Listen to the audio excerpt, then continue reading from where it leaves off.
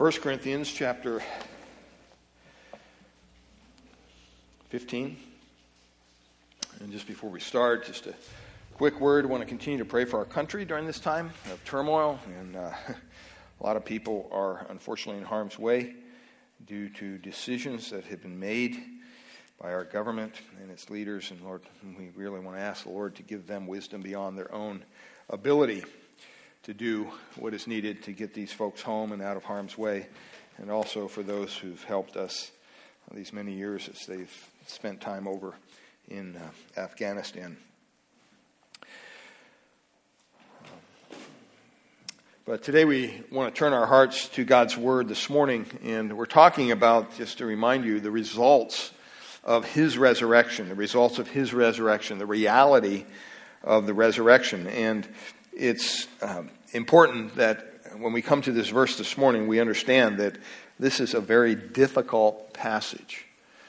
I have a Bible program named Logos, and as you look up all these commentaries and what everybody says, I mean, there's myriads and myriads and myriads of opinion on what this means concerning baptism for the dead. And so this morning we're going to try to give you a little insight into this, because a lot of people have it wrong, and we pray that the Lord would lead us to the truth in His Word. But one cannot be a believer really without understanding the resurrection of Christ, because we're told in Romans 10 that if you believe in your heart that God raised Him from the dead and confess Him as Lord, you will be saved. And so we've been looking at this, and so far the results of His resurrection, just a way of review real quick, in verses 20 to 34 is where we're spending this time. We see the classification of the resurrections. Remember, we talked about these before, that there's the first fruit, which is Christ. He is the first resurrection. Within that first resurrection, there's also the believer's resurrection, which comes at various times throughout the end times. And then you also have a third classification of resurrection, and that is the resurrection of all unbelievers. And the Bible says that when you die, it is appointed unto men once to die, and then the judgment. And so you don't want to wait. If you're in flux with the Lord, you want to get that resolved, because you never know when your time is up. We all have an appointment with death. That's just the reality of what the Word of God says. And so we looked at those different kinds of resurrections, and then in verses 20 to 23, we talked about the certainty of our resurrections. And remember, it's Paul who's addressing the Corinthian church, who believed that Christ rose from the dead, but they were having a hard time understanding that one day they too would rise from the dead. And then last week we saw the conquest of all the enemies, beginning in verse 24. He says, "Then comes the end, when He delivers the kingdom to God the Father after destroying every rule and every authority and power." So it's very clear that there's going to be a conquest by God of all His enemies. One day everything will be set right. Unfortunately, we don't live in that day today. Sometimes it can be frustrating. But we have to be reminded that God is in control, and He is sovereign over all these things. And then in verses 27 last week and 28, we saw the climax of all history. The climax of all history. And today we begin, like I said, a difficult passage. And so I would ask you to stand in honor of God's Word. I just want to read verses 29 to 34. And we're just going to spend time in the first verse there, but I want you to hear it in its context. And so in verse 29, Paul writes, "Otherwise, what do you mean by being baptized on behalf of the dead? If the dead are not raised at all, why are people baptized on their behalf? Why are we in danger every hour? I protest, brothers, by my pride in you, which I have in Christ Jesus our Lord, I die every day. What do I gain if, humanly speaking, I fought with beasts at Ephesus? If the dead are not raised, let us eat and drink, for tomorrow we die." Verse 33, "Do not be deceived. Bad company ruins good morals. Wake up from your drunken stupor, as is right, and do not go on sinning, for some have no knowledge of God. I say this to your shame. Father, we pray that you would open our eyes to just this one verse, verse 29, as we just spend a little bit of time here talking about baptism and understanding what it is this morning. And Father, we pray that you would lead us and guide us, edify our hearts. We ask this in Jesus' name. Amen. Amen. You may be seated. So understanding baptism. The first verse there in our text says, otherwise, what do people mean by being baptized on behalf of the dead? If the dead are not raised at all, why are people baptized on their behalf? That's the ESV version. Now, it's important to understand a couple of things here. This is a big controversy. All right? A lot of people take this verse out of context, and they want it to mean something that it does not mean. And so we're going to take a little time this morning to explain to you what baptism is from a Jewish perspective, from a Gentile perspective, and then also what does this mean, being baptized for the dead? Is that possible? What could that possibly mean? And so the thing that you have to remember is that he doesn't completely start a different subject here. He's talking about who? He's talking about Christ, his resurrection, and the results of his resurrection. And this is one of the results. And so he brings up here this conviction about baptism. And so let's start with the meaning of baptism itself there on your outline. The meaning of baptism. I think there's a lot of people in our churches today in America that do not have the slightest idea what the Bible teaches about baptism. They're confused. They've never taken the time to understand what it means. A lot of people in our country today have been baptized as a baby, as an infant, and they feel they're good to go. A lot of times when you're witnessing to somebody and they say, "Are you a Christian?" What do they respond with? "Well, I was baptized." And you want to say, who cares? Because we know biblically baptism has nothing to do with getting saved. It's not a means of getting saved. It's just a sign that you have been saved. And so there's a lot of confusion over baptism today, and there has been for thousands of years. A lot of times Christians don't really care what it means, but they fight over the method that you baptize someone. A lot of people fight over that. It's interesting. You know, those fights have gone on in the church for 2,000 years. Some people say, well, no, you just got to sprinkle a little water on their head. Other people say, well, no, you got to pour the water over the head. You can't just sprinkle it. That's not good enough. And then there's others that say, no, you got to dunk them in the water. I mean, they got to be wet, completely, head to toe. Some people argue over whether they should be baptized in a church. We have a baptismal up here. Some people will be getting baptized soon here in the coming weeks. And they'll be sharing their testimony, and then they'll be following the Lord in believers' baptism. Some people say, well, you can do it at the church. Other people say, no, it has to be out in public like it was in the New Testament, so you have to do it at the beach or out in a river somewhere. Some people argue over, well, can you be baptized more than once? There's a lot of different things going on about baptism, and Christians fight over all that, but a lot of Christians, if you ask them, well, what does baptism mean? They'll say, well, what do you mean?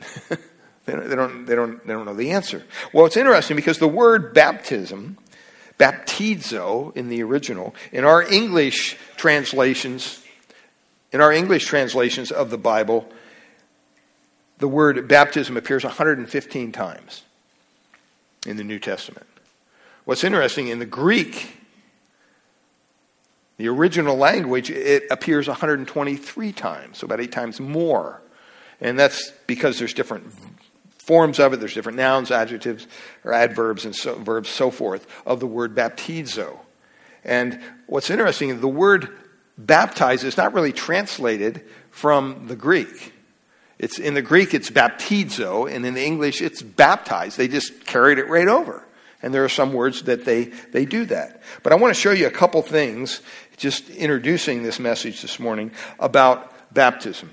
And first of all, And I don't think these are in the outline, so you can probably jot them down. First of all, I want you to have the Jewish understanding of what baptism is and what it meant, because that's important, because some of the people that made up the church in the early New Testament were from the Jewish background. So they had a different mindset when you mentioned the word baptism than we would as Gentiles.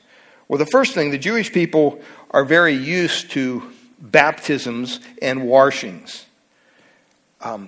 Plural. They get baptized several times. And they look at baptism as kind of a ceremonial washing. Before they would go to worship the Lord, they would baptize. They would have a washing, and they called it a baptism. As Christians, what we do is we basically, when we speak of baptism, we think of that point in time, right, in our lives where we were baptized. That's what we think of. I was 19 years old. I came to know the Lord in April. March or April, I think it was that month. And pastor asked, well, are you going to follow the Lord in believer's baptism? I said, sure, why not? And so we went down to a little creek in Loyalsock Creek there in Montoursville. There's still a little snow on the ground. And went into the water and got baptized. And it was cold. I mean, he was wearing waders. I wasn't, But you got dunked.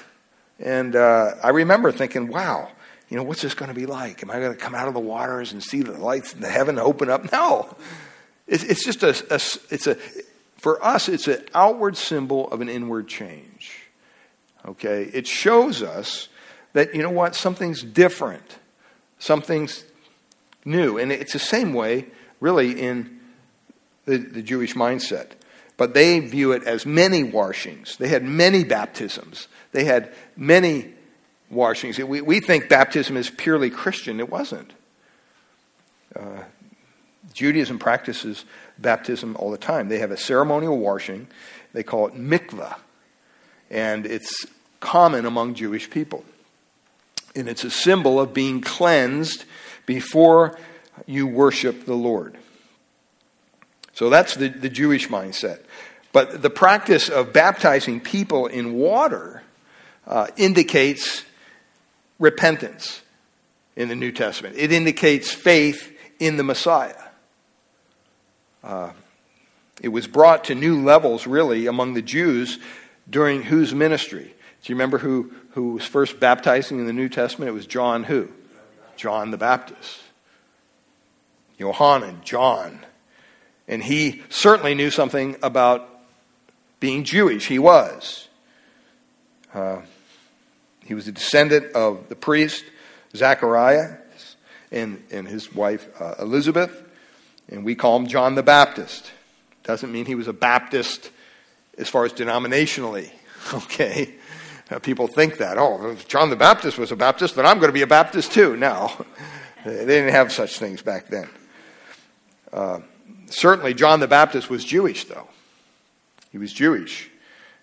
And so here is one of these men. If you turn over to Mark chapter 1, a couple pages there to the left in your Bibles, you'll see what I'm speaking of. This was an odd character, John the Baptist. This wasn't your normal son of a priest, you might say. He was out in the wilderness roaming around. He wore camel's hair, leather thong on his feet, and he was eating locusts and wild honey. Kind of looked like a wild man, a maniac, a mountain man. And all these people were going out to see what this guy is all about. And so the practice of baptizing people in water seems to indicate their repentance and faith in the Messiah. And it was brought to new levels under John the Baptist. Look at what it says there in Mark chapter 1, verses 2 to 5. Now here he's quoting from Isaiah. You'll see some quotation things there, and that's from Isaiah chapter 40, verse 3. But it says, the beginning of the gospel of Jesus Christ in Mark, the Son of God, verse 2, as it is written in Isaiah the prophet, behold, I send a messenger before your face who will prepare your way. The voice of one crying in the wilderness. What was he saying? Prepare the way of the Lord, make his paths straight. Verse 4, John appeared, baptizing in the wilderness and proclaiming a message of repentance for the forgiveness of sin. So this was relatively new to the ears that were hearing this message. Repentance, what's that? It's not just purely a ceremonial baptism anymore. It kind of stepped up its game to the point of, well, the reason you'd want to be baptized is because you're proclaiming repentance and asking for the forgiveness of your sin. But look at what it says in verse 5. This is interesting. It says, and all the country of Judea and all Jerusalem were going out to him. That means a lot of people. And they were being baptized by him in the river Jordan, confessing their sins. Now John was clothed with camel's hair and wore a leather belt around his waist and ate locusts and wild honey. And he proclaimed, he preached, saying, after me comes he who is mightier than I, the strap of whose sandals I am not worthy to stoop down and untie. So don't worship me, he's saying. There's one coming. I'm just preparing the way here. He says in verse 8, I have baptized you with water, but he will baptize you with the Holy Spirit. So he makes a designation. There's a baptism of water. Okay, we would call that today believers' baptism, those who come to Christ because we're going to follow the Lord's command, which we'll look at in a second. We want to follow him through the waters of baptism. He laid down that example for us. But also he says, the Lord will baptize you with the Holy Spirit. That happens the moment you're saved. Okay, you are baptized. You are immersed into the body of Christ. And it's done through the baptism of the Holy Spirit. And we've talked about what that is as we were back talking about the gifts and all that. It doesn't mean that you're going to start speaking in tongues and all that stuff. That's not what we're talking about. It's not an experiential thing. It's more of a thing that God performs in our life. It's not something that we seek after. It says he will baptize you with the Holy Spirit. He doesn't say ask to be baptized by the Holy Spirit.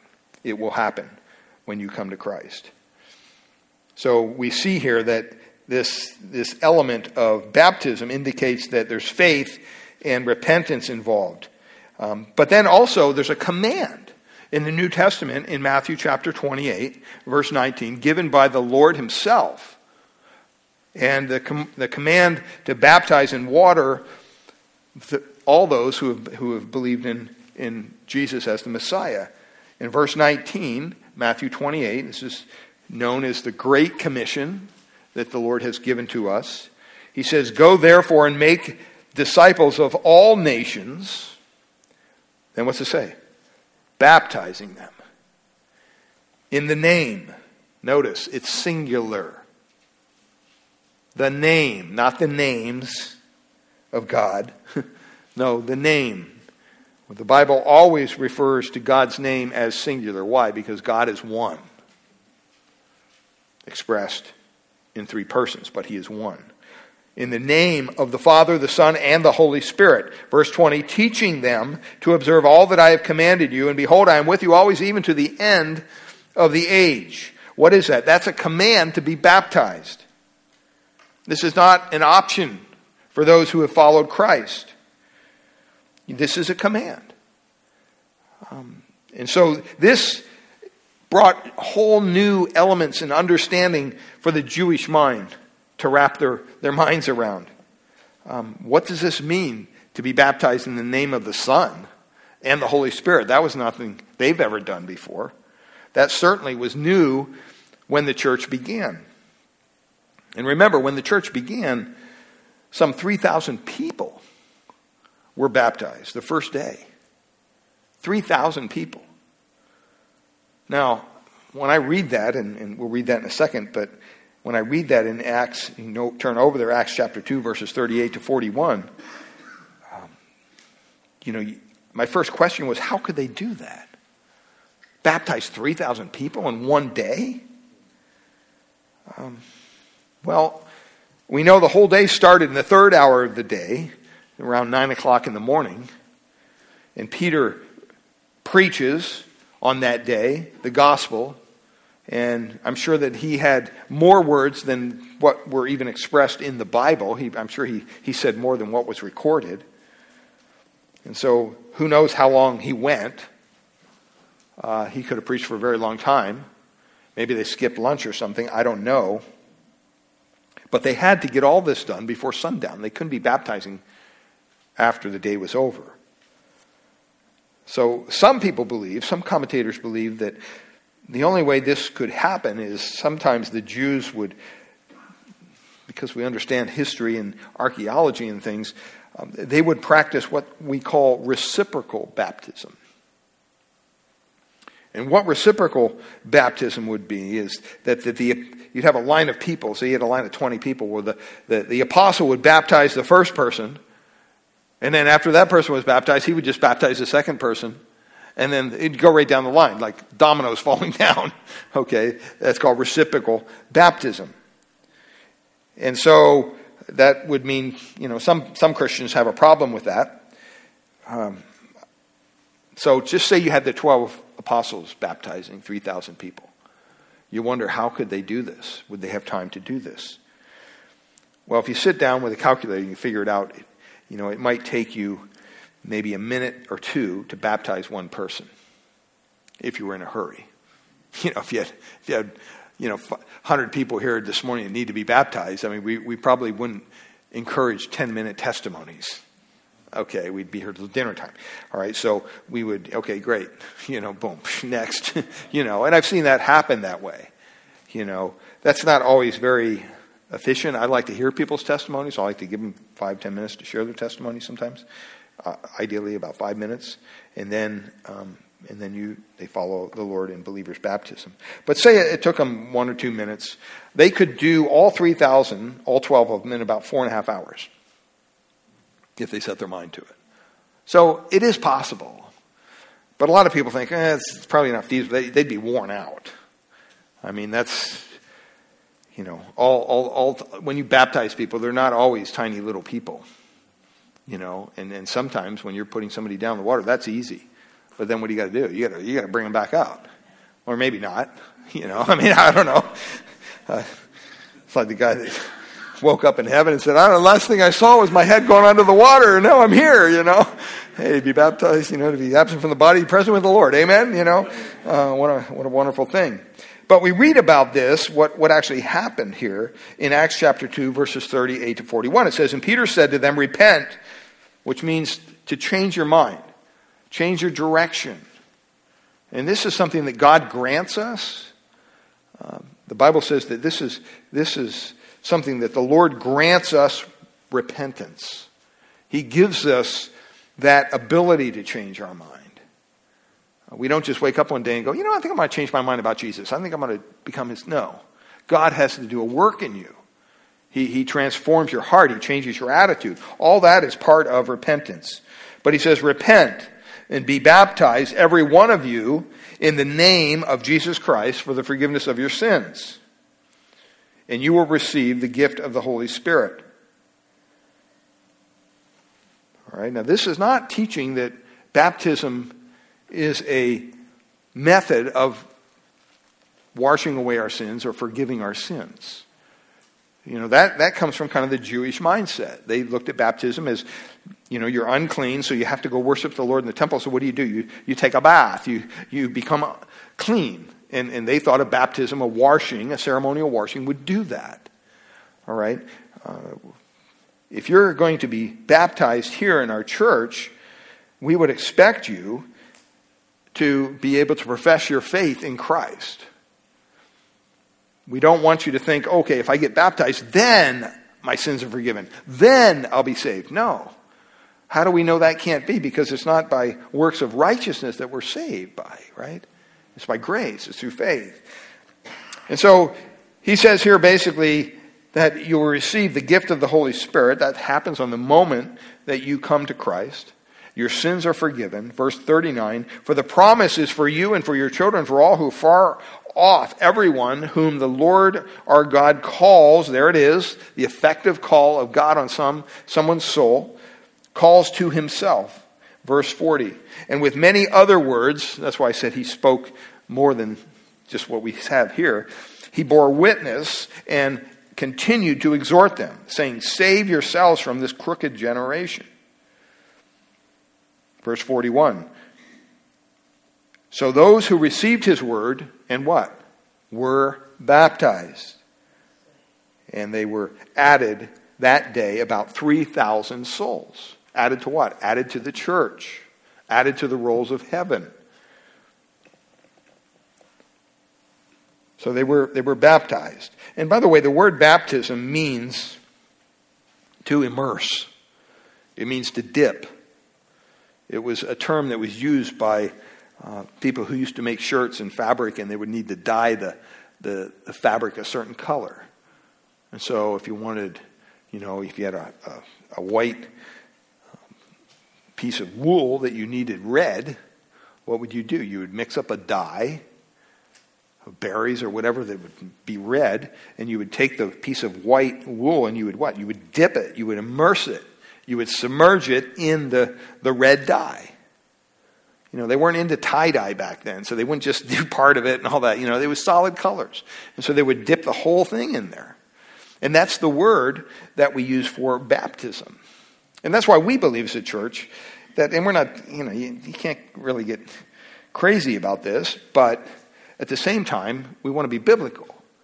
And wherever it's used, the word baptism is used when it's referring to water baptism in the Bible, it's always, they went down into the water. There was always water there. They needed substantial water for someone to be baptized. You don't ever find it saying, oh, okay, you want to be baptized? All right, here, bring the little sprinkler over and we'll sprinkle your head. It just is not there. So we want to be biblical when we approach this. But on that day, it says 3,000 souls were added to the church. They got saved. They heard the message of Peter. They responded in faith. They had their sins forgiven. They received the gift of the Holy Spirit, and they were baptized. Notice it happened pretty much in the same day. Now, this expresses the idea that, how important is water baptism for the Christian? I think it's pretty important. It doesn't mean if you're not baptized, you're going to hell. It has nothing to do with your salvation. But see, back then, you have to understand, they were coming from all kinds of backgrounds. Some of these people were coming from pagan backgrounds. Some of these people were coming from Jewish backgrounds. And if they were going to identify with Christ, the way their society looked at it, if you're truly a Christian, then you know what? You're going to be a Christ follower, and Christ followers get baptized. And so that's what they would do. And really, it was a step of faith by these believers, because they didn't live in a free society like we have today. They were really marking themselves out. It's like the guys over in Afghanistan today you see on the news giving interviews. I'm thinking, are these people crazy or what? I'm sure the Taliban's watching the same news broadcast, and you have characters up there saying, I'm an American, and I live at such and such a street, and I can't get to the airport, and, who do you think they're going to go after? So, it's kind of a step of faith on their part. And some of the Afghan people, even, who aren't Christians, they're out there with the Afghan flag, protesting in the streets. Talk about faith. Not in Christ, just in their own patriotism or their country or whatever, to be willing to do that, knowing what these people are capable of when no one's there to protect them.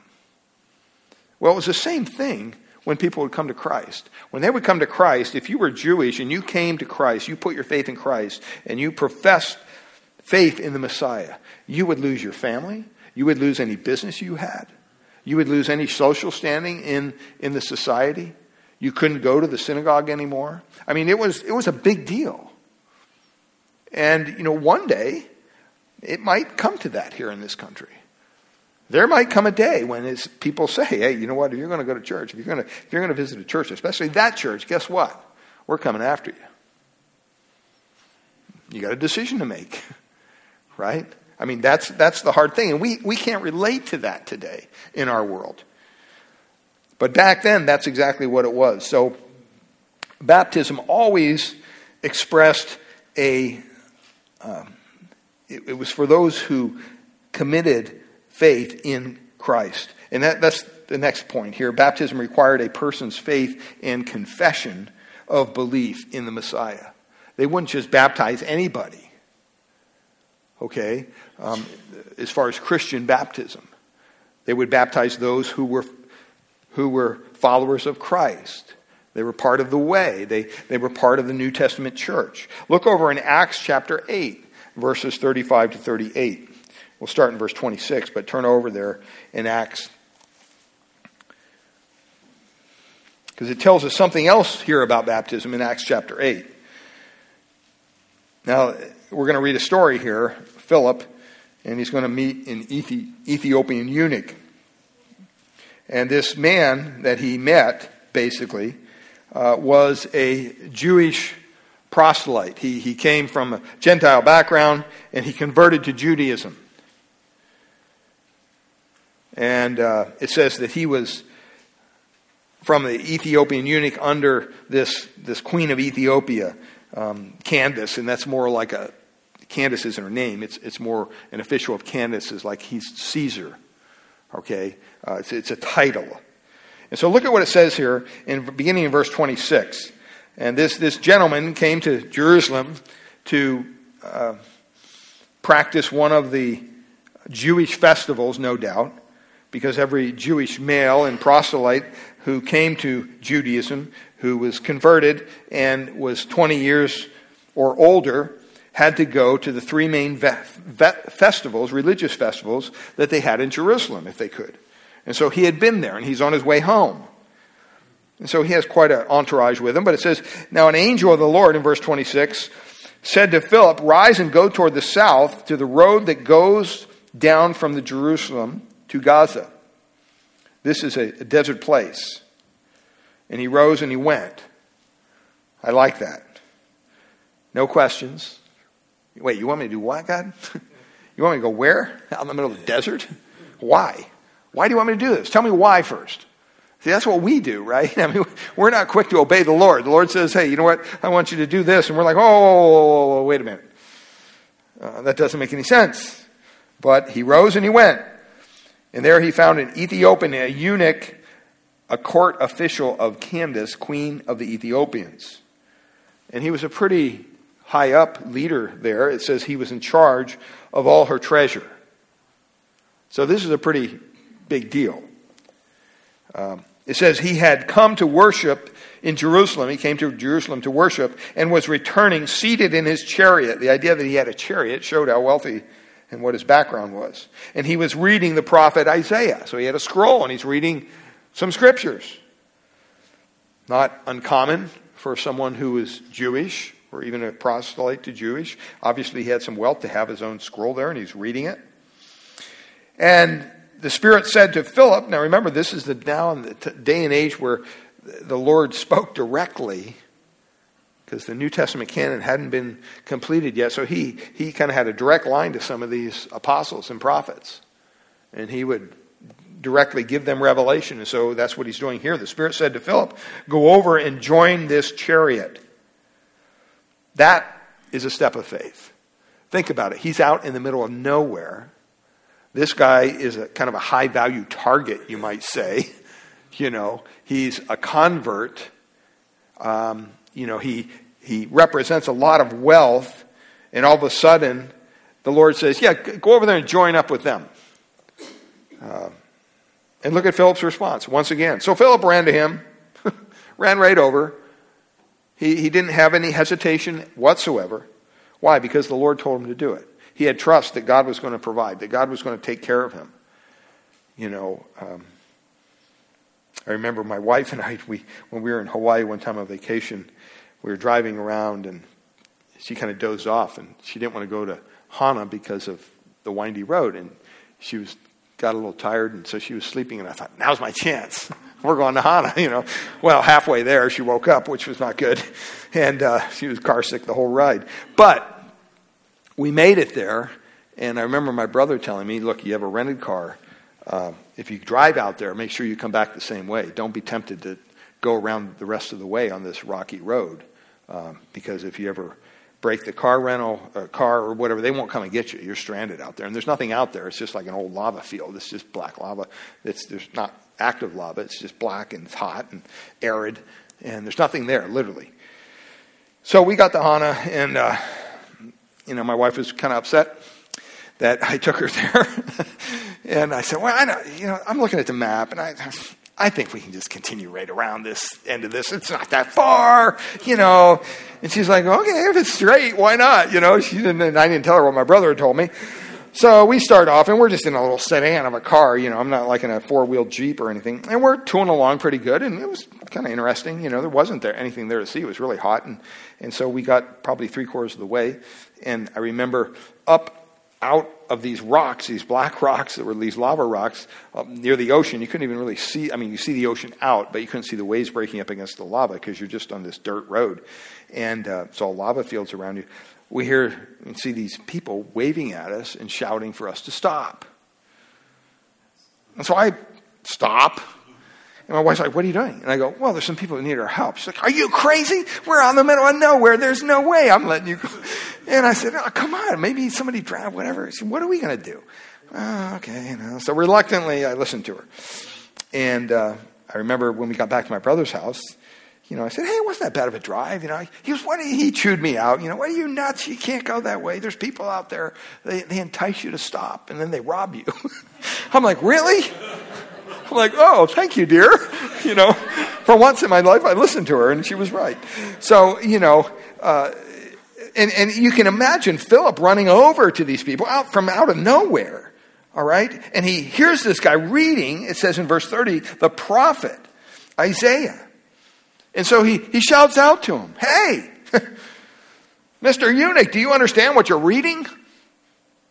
In verse 31, he says, how can I unless someone guides me? The answer is no, I don't. And he invited Philip, so the Lord was working, right? The Lord was working. This is an important evangelistic principle. You can tell when the Lord is working in someone's heart when you share the Lord with them. You don't have to, after they show disdain and are trying to move away from you and back away from you, you don't have to pursue them with the Bible and cram it down their throat. That's what you don't want to do. What do you want to do? You want them to be hungry for the word. It's not that you don't give them the truth, but once the truth is given, you have to discern real quick. Do I have more time with this person or is it over? It may be 30 seconds in an elevator. It may be 10 minutes on a bus ride. It could be, 5 minutes while you're checking out at the grocery store. But you can discern pretty quickly whether the Lord is working. And the reason you can do that is, what do they ask you a question? Are they inquisitive? And that's what, he says, how can I know unless someone guides me? And then he invited Philip to come up and sit with him, it says. Now the passage of scripture that he was reading was this. Rather interesting. God's providence, right? This is not mistaken. God has a reason for this. He says, like a sheep who was led to the slaughter and like a lamb before its shearers is silent, he opens not his mouth. In his humiliation, justice was denied. Who can describe his generation? For his life is taken away from the earth. And the eunuch said to Philip, about whom, I ask you, does the prophet say this? About himself or about someone else? He's seeking spiritual truth. He wants to know. And then Philip opened up his mouth, and what did he do? He began with the scripture, and it says he told him the good news about Jesus. See, the one thing we should be able to do as a believer is we should be able to pick up anywhere in the Bible. It doesn't matter where it's at. And somehow get people to the Savior. You may have to jump through some hoops to get there, but that's the goal. The goal is to turn the conversation to the Savior. And that's what he does. It says that he began to tell him the good news about Jesus. What's the good news about Jesus? The gospel. The point that, you're lost in your sin without hope. There's no way that you could ever meet the righteous standard that God holds before us to enter heaven. But the good news is what? The good news is Christ came. He lived a perfect life for 30-some years here on this earth. That he willingly gave up that life. He died. On the third day, he rose again, victorious over sin and death. And when he died on that cross, he paid for all of the sins of all those who would ever put their faith and trust in Christ. Now, some people say, well, didn't he pay for the sins of the whole world? No, he didn't. Or the whole world would be saved. Sometimes people have a hard time with that. He didn't die a general death for everybody, and then it's left up to us to figure it out. He died a very specific death, which should make our salvation even more special. When Christ died on Calvary, he died for Steve Converse. He died for Ken Saragusa. He died for Hillary. He put the name in the blank. It wasn't like, well, I'm just going to die for all these people, and then if they figure it out, I guess it's okay. No. Because it was done on the cross. It was finished. That's why he says what? It's finished. My task is complete. I've secured the salvation of all those who would ever put their faith and trust in me. And so, this is the gospel. And when you come and you admit your own sinfulness before a holy God, and you realize real quick that, there's no way I could save myself. It doesn't matter how many times I come to church, or how many times I pray, or how many times I give to the poor, or feed the hungry, or whatever it might be. Because the Bible says it's not by works of righteousness that we're saved. Lest we what? Lest we boast. That's not how we're going to get to heaven one day. We're going to get to heaven on a carpet of grace. On God's grace, on God's mercy. And that's a very good question to ask someone who says they're a Christian. Are you a good person? Do you believe that you should be in heaven when you die? And if their answer is, oh yeah, I'm a very good person, they got a problem. They don't understand the gospel. And so Philip here says, well, is he talking about, the eunuch asked him, are you talking about himself or someone else? And he explained him the good news about Jesus, verse 36. And as they were going along the road, they came to some water. So they continue along. They're probably just talking. And the eunuch said, hey, look at the water here, Philip. Remember, they're in a desert area, so it was kind of an odd thing to have water there, but God provided. He says, what prevents me from being baptized? And then Philip says, and some of your translations, the ESV included, may not have this verse 37 in there. I personally believe it should be in there. There's no reason why it shouldn't be. Okay? But, and the verse says this, then Philip said, if you believe with all your heart, you may be baptized. And he answered, and he said, I believe that Jesus Christ is the Son of God. Verse 38, and he commands the chariot to stop. And they both went down into the water. They went down into the water. He didn't grab a cup of water and run down to the creek and come down and sprinkle it on his head. He went down into the water. That's what the word baptize means. Philip and the eunuch, and he baptized him. So here's this guy. He's on his way home from this festival, new convert to Judaism. He's reading the scroll of Isaiah. He doesn't understand what it's talking about. He's reading Isaiah 53. And Philip listens to the Lord, luckily, and goes over and does exactly what the Lord tells him to do, preaches the gospel to him. They see some water, and he says, hey, what hinders me from being baptized? Now, I asked myself this question, why did he want to get baptized? No one explained baptism to him. I mean, he hadn't been through a discipleship class in Christianity. He didn't know. Why did he want to get baptized? Well, I'll tell you why. When he was a Gentile proselyte, when he came to Judaism, they call it a worshiper. When someone wants to worship the true God and they cross over from their Gentile beliefs into Judaism, one of the things that they had to do was get circumcised and also be baptized with water. That's what they had to do. And so it was a sign of putting off whatever else you believe. It was a sign of putting on something new. That's kind of what baptism pictures. That's the symbolism that Paul uses in the New Testament. I mean, he speaks about it, putting off the old life, right? And putting on the new. And apparently this proselyte has already done that. He's already made that commitment to Judaism, but now there's something more. His eyes are open to the gospel. He's reading about the Messiah in Isaiah, and Peter's able to explain the gospel to him, and he says, no, I believe that in this Jesus. And so in his mind, he's just doing what he would do as a Jew. Okay, well, let's do this washing thing. Let's make this commitment. I want to be baptized to publicly demonstrate my belief in the Messiah. And he says, if you believe with all your heart, you can be baptized. And so they baptized him. They went down into the water. So there was a faith there. There was an expression of faith. Peter didn't say to him, oh, okay, there's some water. Do you want to get saved? Let me baptize you. Because why? Baptism does not save you. It's just a sign of your salvation. It's an outward sign of an inward heart. Now, some of you at this point are saying, yeah, I know all this stuff. You're boring me. Well, you're going to miss this whole baptism of the dead if we don't tune in to what I'm saying.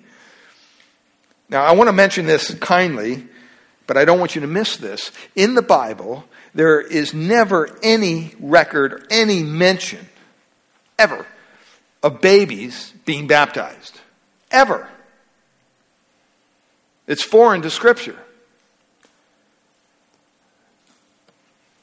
That's been taught throughout church history.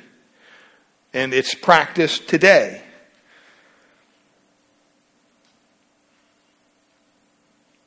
But how many of these people know the Lord? Because that's one of the conditions for baptism. You have to know the Lord.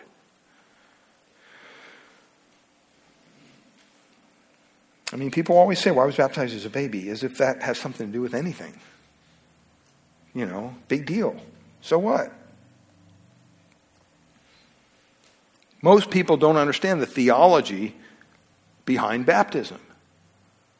So, you know, you have Roman Catholics, you have Episcopal churches, you have the Presbyterians, you have Covenant Reformed people. What are they doing? They're baptizing babies. Some of these individuals who believe in this are very, I would say, even conservative, theologically minded people. I don't know where they get it from. Well, I do, but it's not from the Bible. Why do they baptize babies? Well, the reason is because they believe baptism for the church, for those who put their faith and trust in Christ, is the same as circumcision for the Jews. That's what they believe. That's not true, by the way, but that's what they believe. When the mother or father would circumcise their baby boy on the 8th day of his life, that would happen in a Jewish home. And so theologians today say, well, that's a symbolism of baptism. So we can still, they circumcise babies, so why can't we baptize babies? Well, they're two different things. The problem with this, it gives people the impression that as they grow up, having been told by their parents who are reading off a little certificate somewhere that they've been baptized as a baby, that somehow they're saved, that somehow salvation has brought them into a certain specific group of people. And that's not true. It's not even true, really, of those babies who have been circumcised in the flesh. Because the Bible speaks of what? That's just a symbol, right?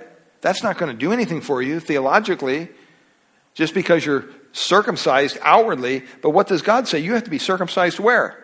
In your heart. Okay?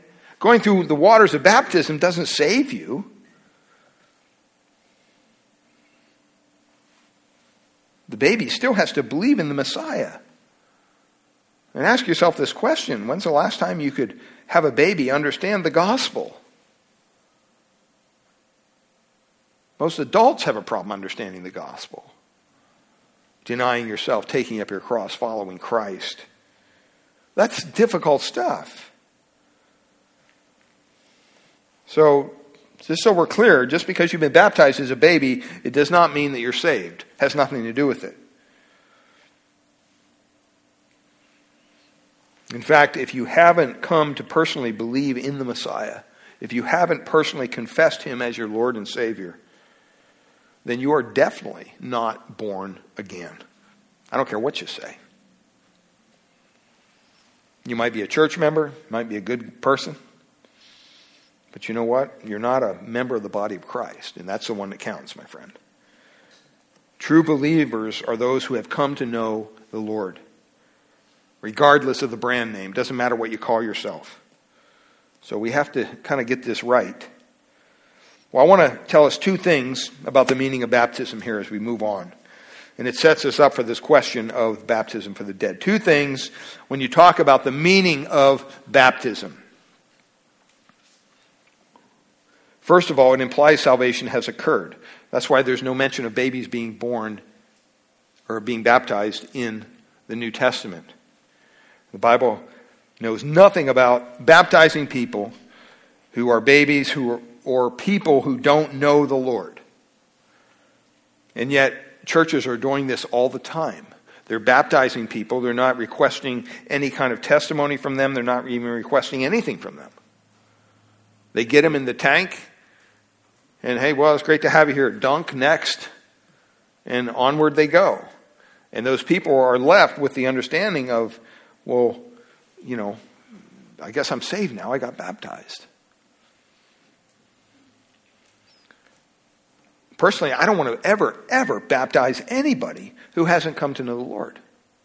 I wouldn't want to do that. I want to hear your testimony. And no doubt, even when the 3,000 came to Christ on that one day, I guarantee you that the apostles did their due diligence and asked them, are you a follower of Christ at least? Are you here desiring to follow him through believers' baptism? Maybe they didn't give a real long testimony because of time, but they were able to profess with their mouth the Lord Jesus Christ. Look over at Mark chapter 16, because this kind of points this out to us. Water baptism implies in every case that salvation has already occurred. Mark 16, verses 15 to 16, it says, "And he said to them, go into the world and proclaim the gospel to the whole creation. Whoever believes and is baptized will be saved. But whoever does not believe will what? Be condemned." The idea is you believe, then you get baptized. That's why it's called believers' baptism.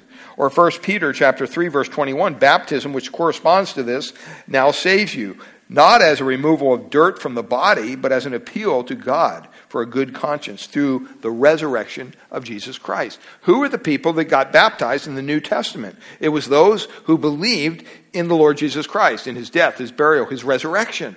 Those are the people who got baptized. So it implies, salvation has occurred. Secondly, it illustrates death and resurrection. When you think of baptism, when you watch someone being baptized, all right, think of this verse, Romans chapter 6, verse 3 to 5. It says, "Do you not know that all of us who have been baptized into Jesus Christ were baptized into his death?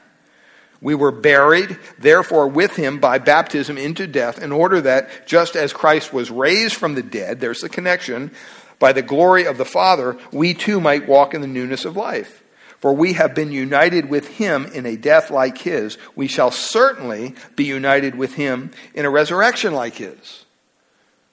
See, there was obviously some people in Rome that had some issues with believing in their own resurrection, just like the Corinthians did. And so Paul had to make this very clear. But it illustrates the death and the resurrection. I mean, think about it. When you baptize somebody, what are you doing? You're taking them, you're putting them in water, you're standing there, and you say, "I baptize you in the name of the Father, the Son, and the Holy Spirit," buried in the likeness of his death, and you're raised new to life. You're buried. Okay, you put them under the water, kind of like they're going back in a casket. You could say they're being clothed in the death of Christ. And then you're raising them to newness of life. Symbolically. That's what it's picturing. Or Colossians chapter 2, verses 11 to 12. It says, "In him you were also you were circumcised with a circumcision made without hands." It's talking about the circumcision of the heart. Colossians 2:11. "By putting off the body of flesh by the circumcision of Christ." And then it says this, "Having been buried with him in baptism, in which you were also raised with him through faith in the powerful working of God who raised him from the dead." And so we see here, without a doubt, that baptism illustrates clearly death and resurrection, and it implies that those who are baptized are those who are saved. Well, let's look secondly here at the motive for being baptized. And this is where it gets kind of interesting. It says, on behalf of the dead. Hooper in the Greek, it's a preposition here. Over 30 interpretations of this verse. There's many more, but main line interpretations of this verse. Some people believe that it talks about the proxy baptism. That, if you're familiar with the Mormon Church, that's what they teach. The Mormon Church teaches that, see, this verse proves that someone can die and not be saved, but if someone gets baptized for them in their name, guess what? They're somehow saved. And so what do? That's why they're so much into the whole idea of keeping a record of people's names and births and dates and genealogy. Why? Because it's their task to make sure that everybody in the entire world has someone baptized for them so that one day they could enter heaven. This is what they believe. It's called proxy baptism, and they actively practice this. And they go through genealogies and history records. They claim that everybody who's ever been in the United States, all the way back from the founding of the United States, has been baptized for. That's what they believe. It's kind of insane. And why do they believe that? Because they misinterpret this verse.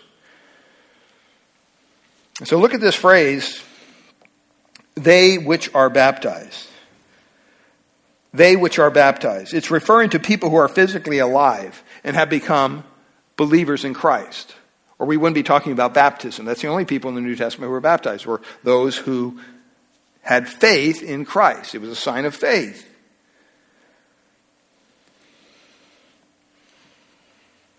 It refers to people who are physically alive and have become believers in Jesus Christ.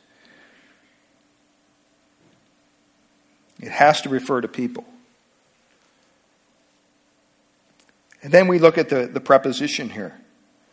It says for, or on behalf of.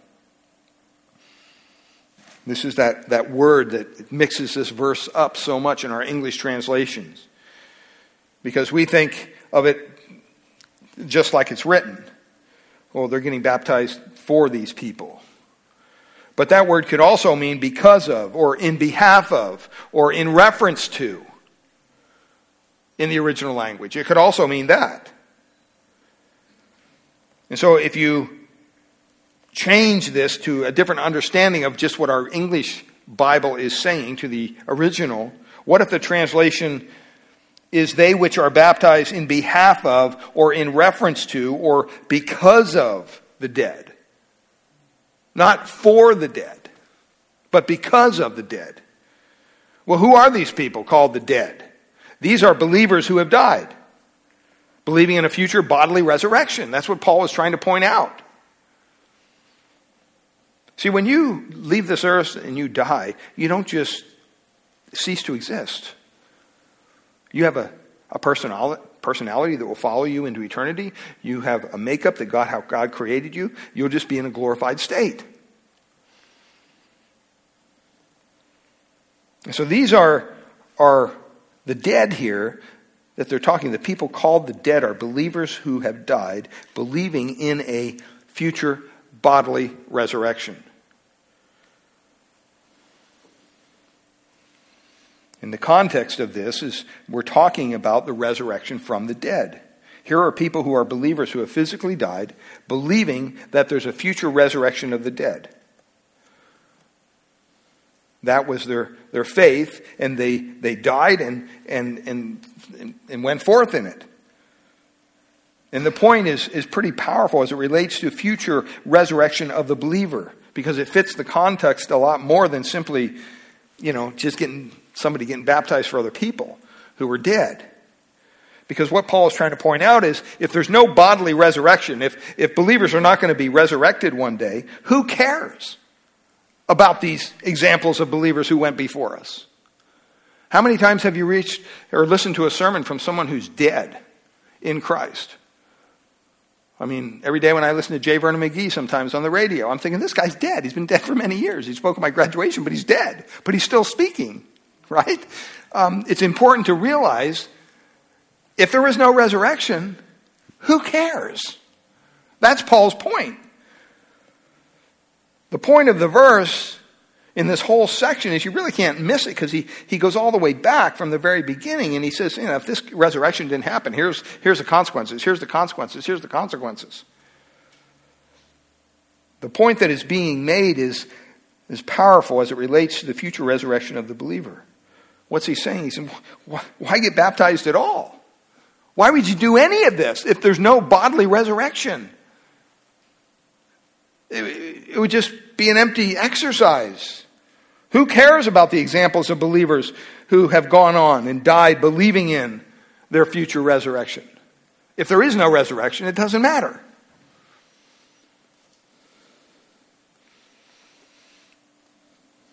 So what is the message of baptism?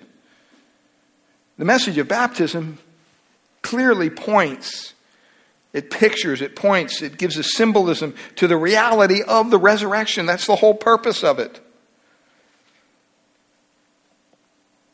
And so Paul says, you know what? What do people mean by being baptized because of the dead? So you're going to come to Christ based on somebody who's dead. But if there's no resurrection, who cares? It cuts it right off at the knees. If dead are not raised at all, if nobody's going to be raised, why are people being baptized based on their testimony, a bunch of dead people? That's kind of what he's saying. It doesn't matter. I'll tell you one thing he cannot be saying. He cannot be saying that you can be baptized for someone who's died without Christ. You can be baptized for them. That the Bible can't be teaching that. Because it says what? It is appointed unto men what? Once to die. And then what? The judgment. The judgment. There's no second chance. There's no do-over. That's why the emphasis of evangelism is so clear. We should preach the gospel with a passion, with a desire, with a urgency to people. Because you don't know when they're going to breathe their last breath. And so the overall meaning here of Paul writing this is very clear that, you know what? Without the resurrection, not only of Christ, but your own resurrection, personally, baptism means absolutely nothing. It's not a picture of anything. Because if there is no resurrection, what would be a picture of? It wouldn't be a picture of anything. And next week we're going to look at the rest of those verses. But let's close our study this morning in a word of prayer. Father, I pray, Lord, that you would give us clarity in these things. Lord, I know that this is a lot to take on, a lot to understand for many of us. And Lord, it's hard to comprehend what your truth says sometimes. But Lord, it's very clear. We know what it doesn't say. We know that it doesn't say that we can be baptized for somebody else who's gone on before us without Christ. That can't be the case, despite what the Mormons say or the Catholic Church says or anybody else. Father, we pray that you would help us to live each day in our Christian lives with an urgency, with a passion for Christ that presses us to the full extent of doing what you've commanded us to do, to go into all the world to preach the gospel and baptize people. That we would share the good news about Christ. And Lord, if there's any here today who's yet to put their faith or trust in Christ, I pray that you would do that work in their heart as only you can. That you would call them to yourself. That you would make it very clear to them that they are not a Christ follower, despite their religious background. Lord, that they need to drop to their knees and really repent of their sin and turn to you for forgiveness. And Father, we thank you that you give us that grace to do that. As long as we're still breathing, there's hope. There's opportunity to come to faith in Christ. And for us who have express that and have acknowledged Christ as our Lord and Savior. Give us the wherewithal to live each day to the fullest, knowing that we are representing you, we're representing your Son, we're representing the Holy Spirit, we're representing your church in this lost and dying world. And I pray that people, when they look at our lives and us, that they would see a element of the love of Christ and the grace and the compassion and the forgiveness that we know to be true in Christ. That they wouldn't see just judgment or condemnation, but Father, they would see hope and love and kindness, because we know that that's what leads us to repentance. And so, Father, we thank you. Pray you bless our time across the way as well. In Jesus' precious name. All God's people said, amen.